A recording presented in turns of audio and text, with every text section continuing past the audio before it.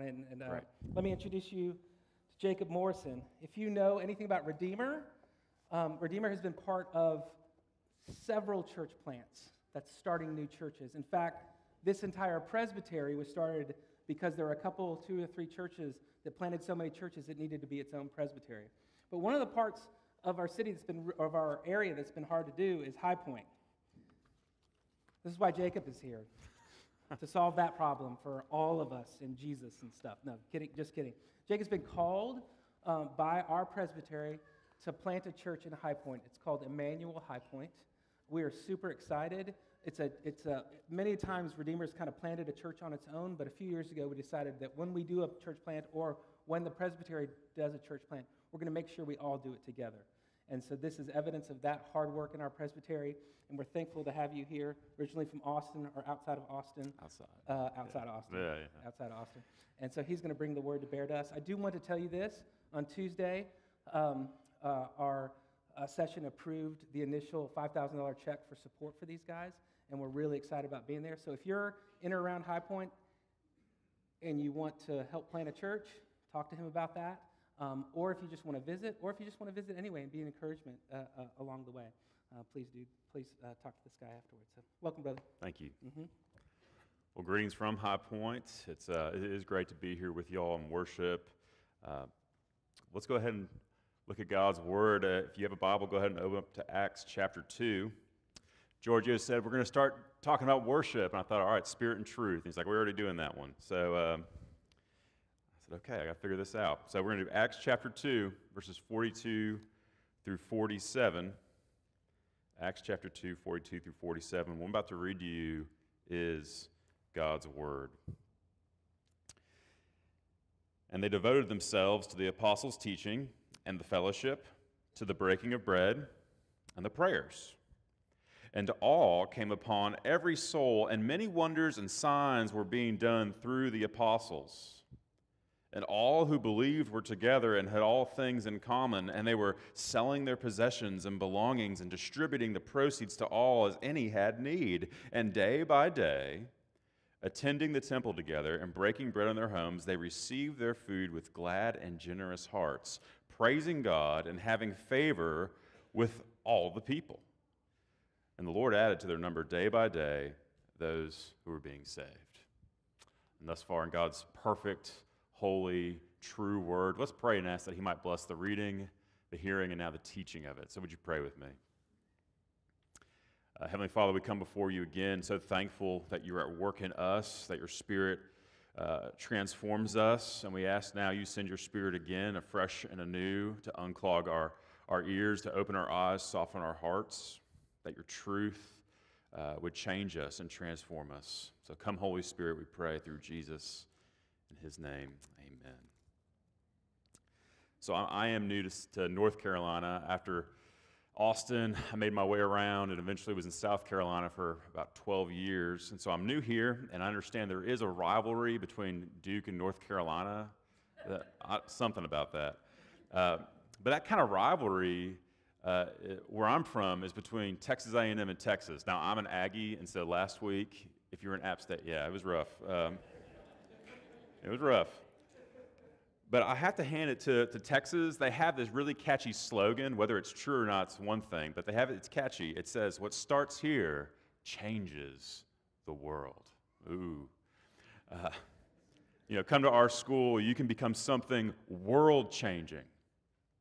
Now, in our text in the book of Acts this morning, we see something a little more than world-changing, than just this Texas Longhorn trying to change one thing. What we see here is the Holy Spirit transforming and reshaping, reframing worship. And what starts with transformed worship leads to a transformed community. And so what we're going to do is see how that happened. First by looking at the practice, then the power, and finally the results. So that's where we're going this morning. That's our roadmap. Practice, power, result. First, the practice. Now, as you're looking there, the first couple of verses, let's get a bit of context since we're kind of jumping in this morning. Here's the setting. Jesus has ascended at the beginning of the book of Acts. He's risen and he's ascended, but he tells his disciples this in chapter 1, verse 8. He says, I'm not going to leave you alone. What does he tell them? You're going to receive power when the Holy Spirit has come upon you, and you will be my witnesses in Jerusalem and in all in Judea and Samaria and to the ends of the earth. And that power of the Spirit rushed upon them on the day we call Pentecost, where all these people from different places come into Jerusalem, and then they heard these men speaking in their own languages. It's this amazing outpouring of Holy Spirit, and yet some people, do you remember what some people who looked at it said? They're drunk. They're drunk. And so Peter steps up and he delivers an amazing sermon explaining who Jesus is, what he did, and what is the end result. Look at verse 41. 3,000 souls were added that day. 3,000 believers. Now, Georgia said, I'm from outside of Austin. That's about the size of my hometown in Austin growing up. 3,000 people, overwhelmed, transformed by the Spirit. And so the question then is, what does the early church do? What does being filled with the Holy Spirit look like? Well, that's where we come to verse 42. They devoted themselves to the apostles' teaching and the fellowship, to the breaking of bread and the prayers. First thing, notice they devoted themselves. You know, we know what it means to be devoted to a cause, don't we?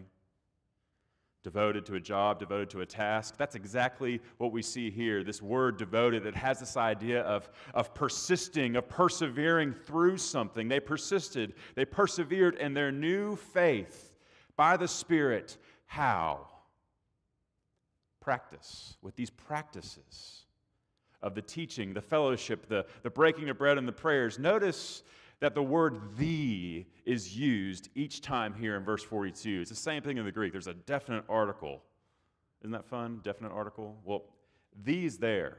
And that's important because it tells us that these are specific things that the believers did. There were specific actions taking place. The first is the teachings of the apostles. That is, what should we know about Jesus? What is the gospel? What does it mean to follow him? We can picture the apostles teaching these 3,000 people, these converts, about the lessons that they themselves experienced with Jesus at his feet. They can tell them the parables. They can speak Jesus' very words of hope and salvation to this crowd of 3,000. It's like a giant Bible study at the temple. And as you think about that, isn't it interesting that a people who were so filled with the Holy Spirit found it vital to then sit at the feet of Jesus' disciples and apostles and learn more about the Savior? That having the Holy Spirit rush upon them wasn't enough. They needed more. They needed a place to go with their questions, their difficulties with the gospel message. They needed a place to go with their doubts and their fears. They needed it so much so that they devoted themselves to seeking it out together. The late John Stott says it like this: the Spirit of God leads the people of God to submit to the Word of God. And when you think about that, it makes sense. You've got men who will now go home and they have to answer this question. Whoa, why did you decide to follow Jesus? Didn't we hate him? Don't you know that those Christ followers, that's a cult? They studied because they wanted to know more. They have to have a reason for their faith. The Spirit calls them to this, and the same thing is true for you and me this morning, isn't it? Don't we still face the need to sit and learn at the feet of the apostles? We need to learn more and more from God's Word because we're faced with the same questions. Wait, you believe in what? You believe in the Bible? Don't you know what the Bible says? It says closed-minded and judgmental. Why would you believe in something like that? It's so old. We need to sit together and hear the teachings. And I say together because the next phrase is the fellowship. That's a very strong word to use. It's the same word used in the Bible to describe the fellowship between God, the Father, the Son, and the Holy Spirit. So not only do these new believers have a union, a deep fellowship with Christ through their faith, but now they are themselves described as being connected with such a strong word. And they practiced an intentional interaction with one another in their worship. Then we see the breaking of bread and the prayers. We see elements of corporate worship here in the celebrating, participating together in the Lord's Supper, and engaging in these set times of prayer at temple. And these are not just like spontaneous prayers. These are like detailed, structured, liturgical prayers. So we have these four practices that early church, being filled with the Holy Spirit, sought out. And we have to think, well, what do we do with that, right? The first thing we can realize is that we are called to be devoted to worshiping God together. And that looks like what? Pursuing truth from His Word, meeting regularly to remind ourselves of the gospel, and that it is for sinners like us. It looks like celebrating the Lord's Supper regularly together because there is something powerful in partaking in it together as we remind ourselves Christ died, He rose, and He will come again soon, and He's given us His Spirit. It looks like setting regular times aside to pray for one another as a body. We're called to worship together. But we also need to understand this, that devotion, it's costly, isn't it? Think about it. Devotion to the gospel is countercultural. After all, we are called to lay down our lives, to love our enemies, to put to death the idols that we face daily. We are called to forgive. We are called to repent. Do you really want to do that?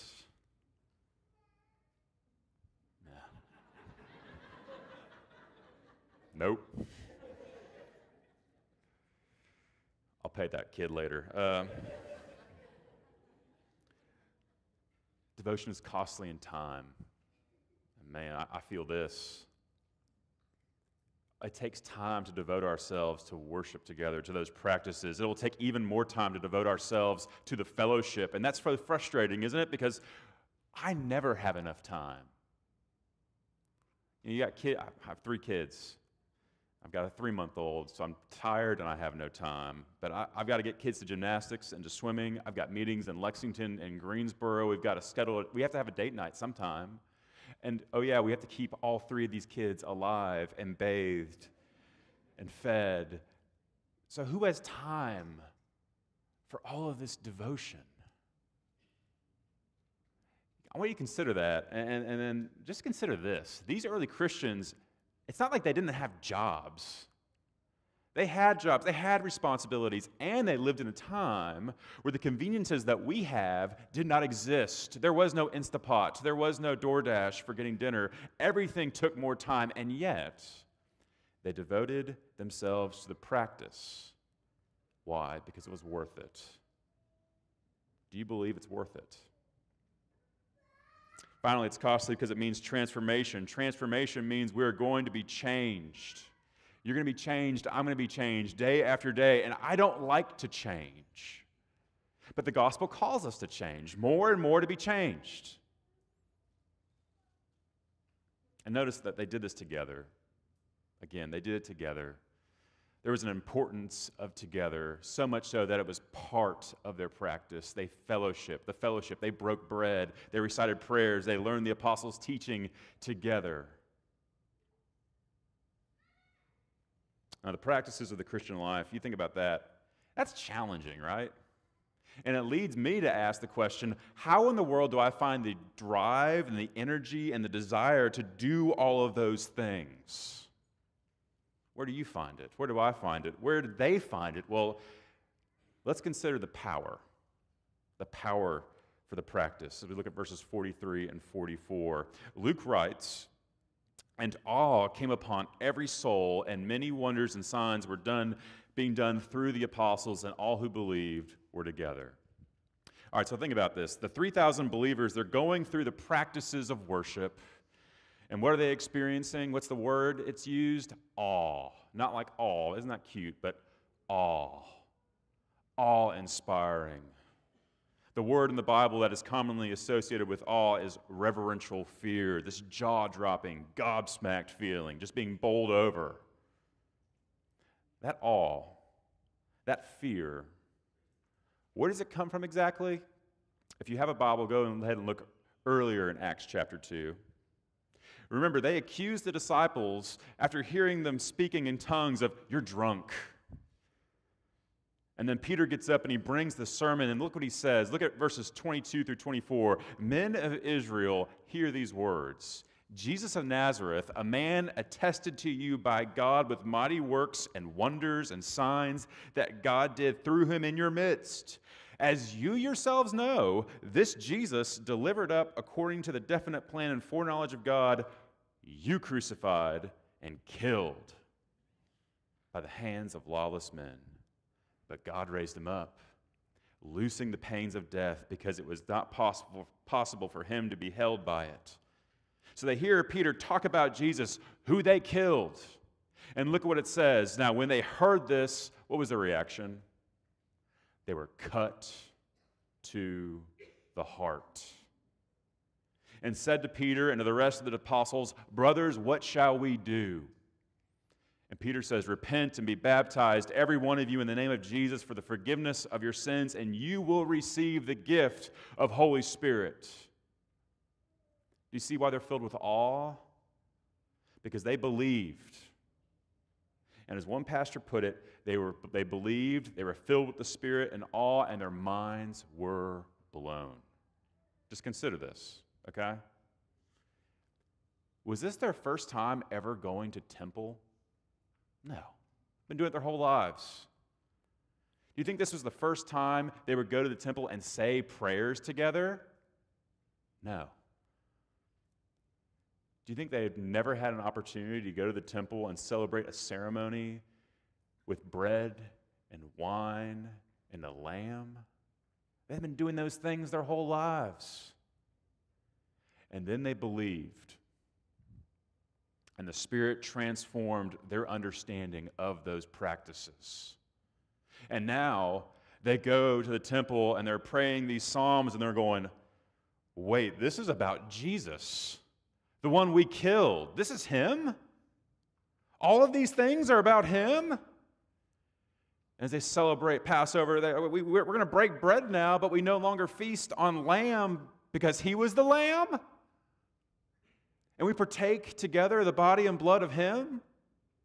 Do you see that the Spirit is opening their eyes to see and their ears to hear and receive the gospel of Jesus? And it reframes their whole understanding of what worship and practice were all about. It brings about new life and new hope as they realize that what has been done in Jesus. It cuts them to the heart. It drives them to repentance, to turn to the Lord that they killed and believe that those promises of God are for them because of him. And it blows their minds. They believed. And once that happened, what was once going through the motions of I got to go to temple, got to break the bread, got to say the prayers, what once was that became real and became life-giving. So the question is, do you believe? Or are you just going through the motions? If you believe, know this, that the power of the gospel reframes what you are doing, even right now, and why you are doing it. Things that you are doing become clear. Why do we confess? Why do we have a call to worship? It becomes clear. One of the pastors back in Greenville said it like this: when you believe in Jesus, the power is this, that the one who cuts them to the heart and the one who gave them redemption is now the one who reinterprets all they were doing. So why are you here? You're here because of Jesus. Why do you have hope? Because of what Jesus has done. You see, their practice has changed because of the power of the Spirit, the power of the gospel, the power of the person of Jesus. And that practice of retelling the story of the gospel, of partaking and remembering him, it transforms not only their worship, but it's going to transform their fellowship as well. Let's see that, the result. Let's close by turning our attention to the result of the Spirit transforming and reframing worship. See that in our final verses. So what happens when the Spirit reframes your understanding of Jesus and the gospel? What happens when you're transformed by the power of Holy Spirit and you start devoting yourself, that is, believing and actively pursuing, worshiping God? The practice and the formality And the institutionalness creates a community, much like you see here this morning.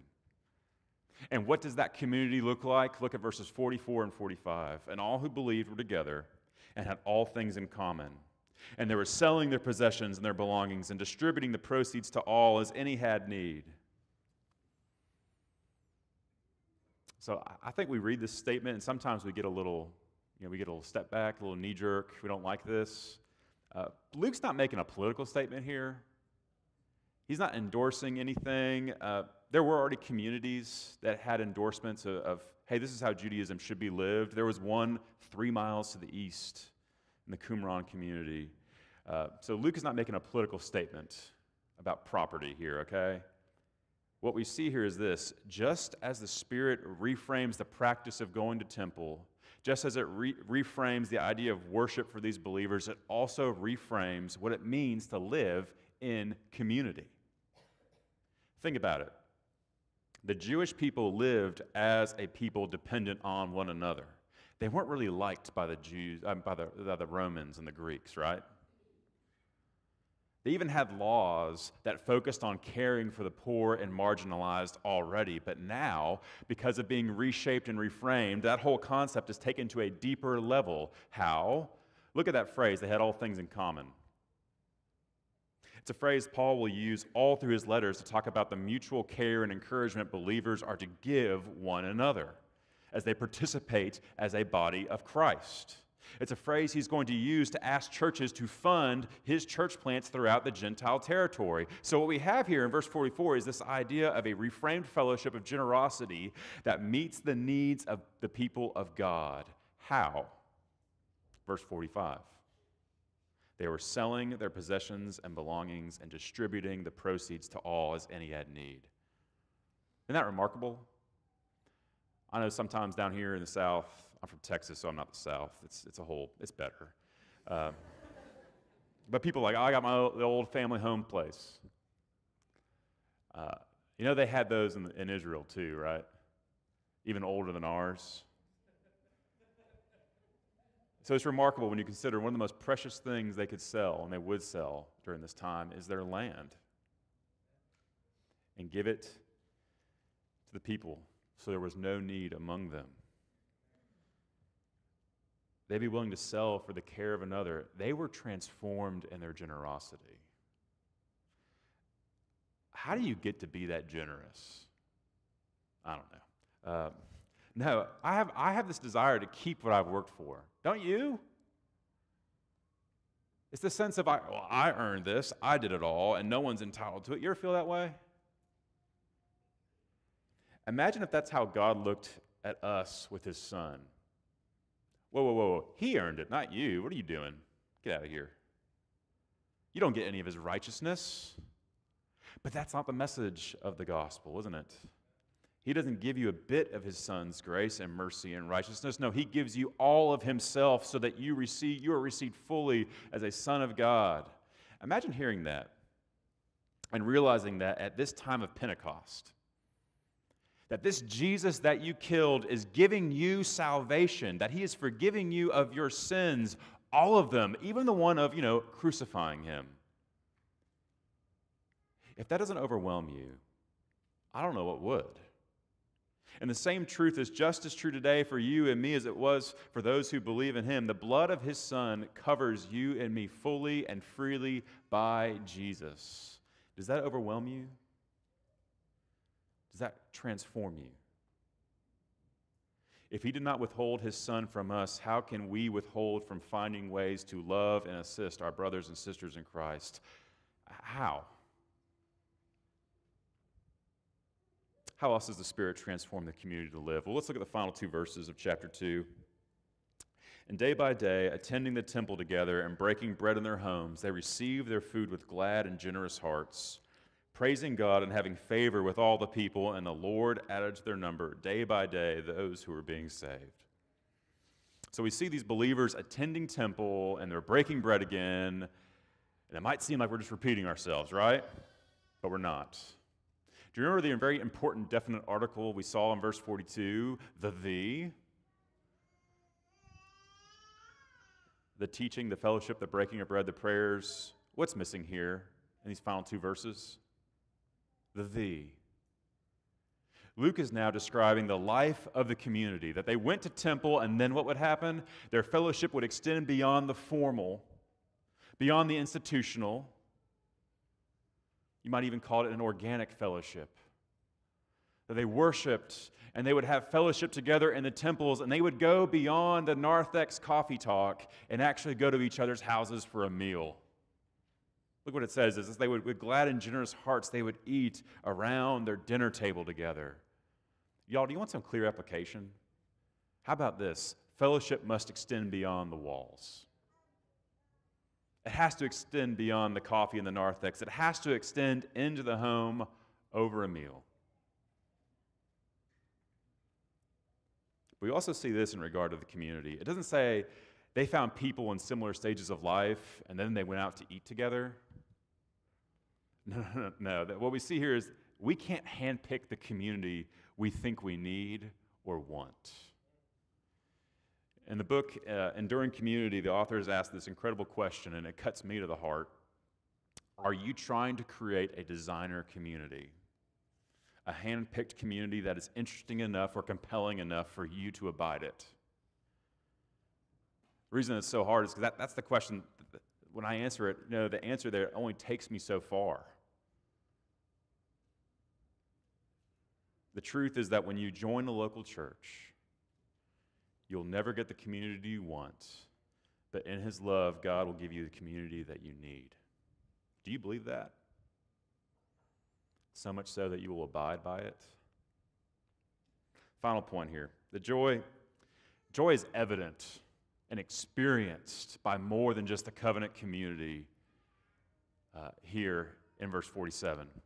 Look there. It says that they had favor with all the people, and the Lord added to their number day by day those who were being saved. Isn't that interesting? That these new believers had something so intriguing that it drew favor from even Jewish and Roman citizens. The joy shows a vibrant community that loves God as they grow in their practice, and they love their neighbor as they fellowship around the dinner table. And what happens? The Lord grows the church day after day. Why? It's not because of the preaching. It's not because they did the music. No, it's because God is at work and the Spirit is alive, cutting people to their hearts. Y'all, what started on that day in Jerusalem really did change the world. But the Spirit isn't done. Do you believe that God is at work right here, right now? That He can transform the worship of this place and grow His kingdom even more right here? That what might start here this day at this church might transform Winston-Salem and the Triad. Let's pray to that end. Heavenly Father, we thank You again for your goodness to us, that You don't withhold Your grace and Your love and Your mercy to us. You don't withhold Your Son's righteousness, but You let Him come as He comes and He dies and He rises again to defeat sin and death so that we might have new life and hope and redemption. Lord, forgive us for the ways we just put obstacles in the way. We try to complicate fellowship. We try to complicate worship, and we grow stale. We grow distant. Lord, would You reveal Yourself to us? Would You reframe our worship by sending Your Spirit afresh and anew upon us, so that when we worship You like never before. As we join together in fellowship, we fellowship like never before, so that even the outside world that looks at us says there is something about them, and that they draw near and hear the gospel, and the Lord would add to them, to the church day after day. Lord, help us, give us strength, but more importantly, give us Your Spirit. And so in Jesus' name we pray, amen. So it's y'all's custom to have the Lord's Supper after the preaching of the Word, and so it's time now to celebrate the Lord's Supper. And we get to participate in this together. Just as those in Jerusalem were able to participate 2,000 years ago in the breaking of the bread, y'all, so do we. Isn't that incredible? So we do this because we really believe the Holy Spirit is at work in these elements, that the Holy Spirit is at work calling our hearts to be cut to the heart as we see our sin and say, what do we do? The table helps by the Spirit of God. It calls us to repent and to forgive and to confess. It reminds us of the promises of the gospel are true, that just as we eat and drink, Jesus Christ really did die and rise again for our sins. And so we come to this table with joy and with gladness and with hope and full assurance of the promises that Jesus' blood has covered all of our sin, and because of that, we can have fellowship with Him and with one another in amazing new ways. We can be transformed in that. And so if you are a Christian here this morning, this table is for you because you proclaim that truth, that you are in need of the forgiveness and the salvation found only in the blood of Jesus. And this is not something we made up. It's not something Giorgio made up. He's not that clever. It's something the Lord Jesus instituted to us. I'm going to read to you from 1 Corinthians 11.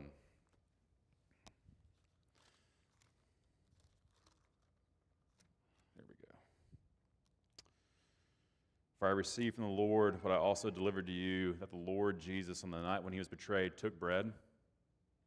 And when he had given thanks, he broke it and said, "This is my body, which is for you. Do this in remembrance of me." In the same way also he took the cup after supper, saying, "This cup is the new covenant in my blood. Do this as often as you drink it in remembrance of me. For as often as you eat this bread and drink the cup, you proclaim the Lord's death until he comes."